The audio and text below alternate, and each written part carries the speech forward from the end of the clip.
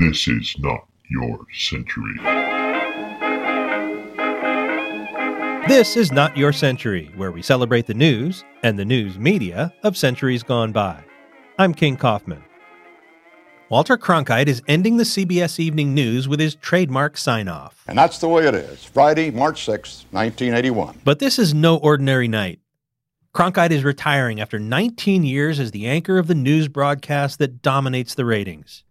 He's 64 years old, Uncle Walter. He's often called the most trusted man in America.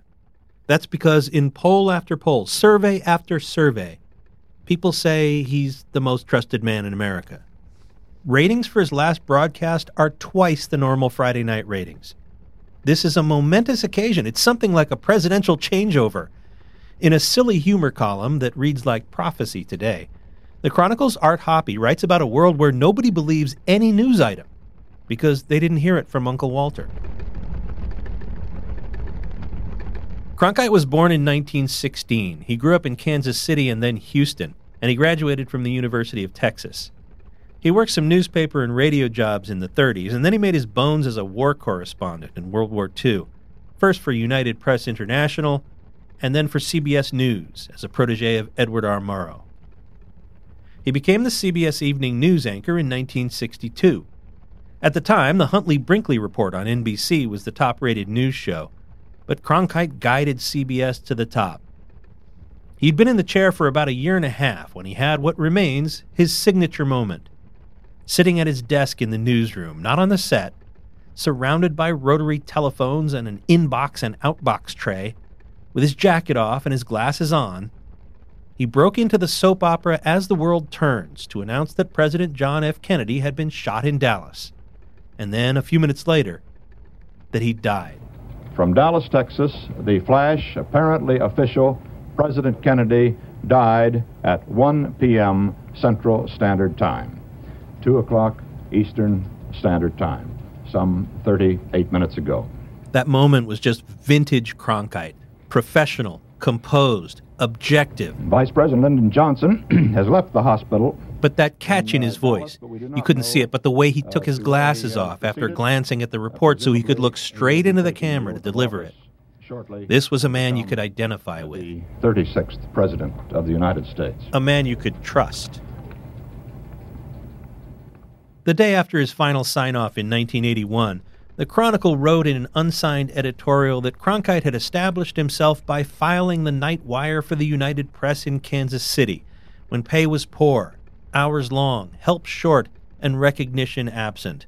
We claim him as a print newspaper man at heart. Cronkite claimed himself as a print newspaper man at heart. In fact, one of the biggest run-ins he ever had with CBS bigwigs was over the way he signed off his very first broadcast as the anchor of the evening news in 1962. He said something like, "That's the news. Check your local newspapers tomorrow to get all the details on these headlines." The execs hit the roof. You can't downplay your own broadcast in favor of a different medium. Cronkite eventually came up with, "And that's the way it is." He had an old-school newspaperman's views on objectivity and neutrality, with the notable exception of his coverage of the space program.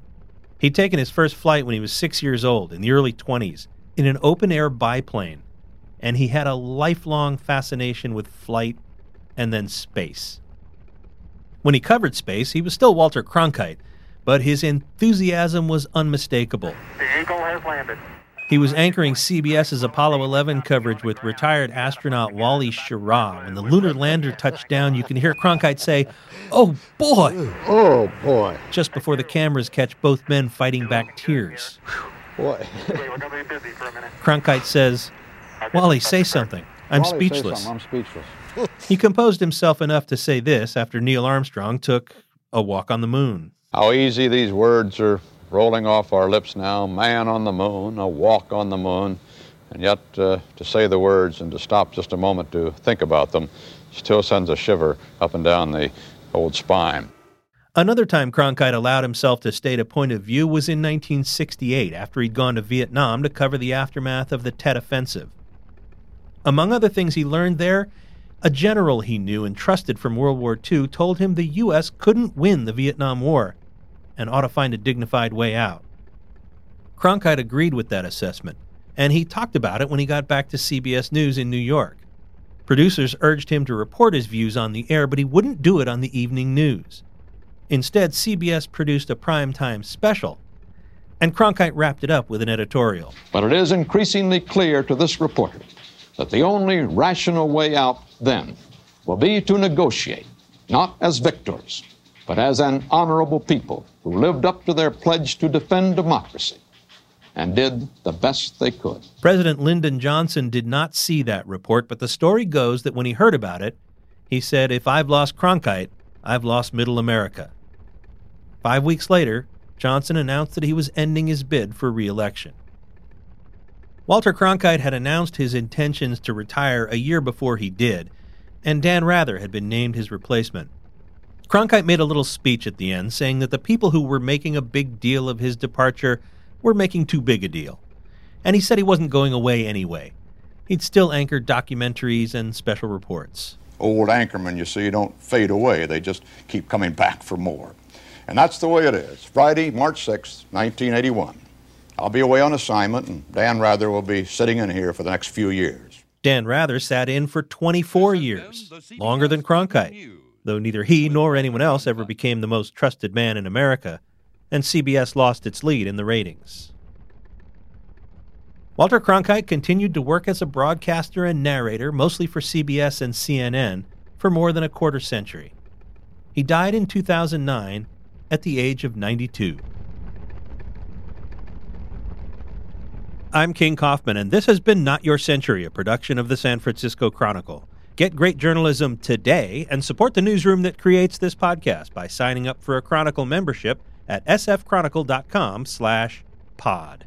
Sound effects by StratCat322 from freesound.org, used under a Creative Commons license. We now return you to your century.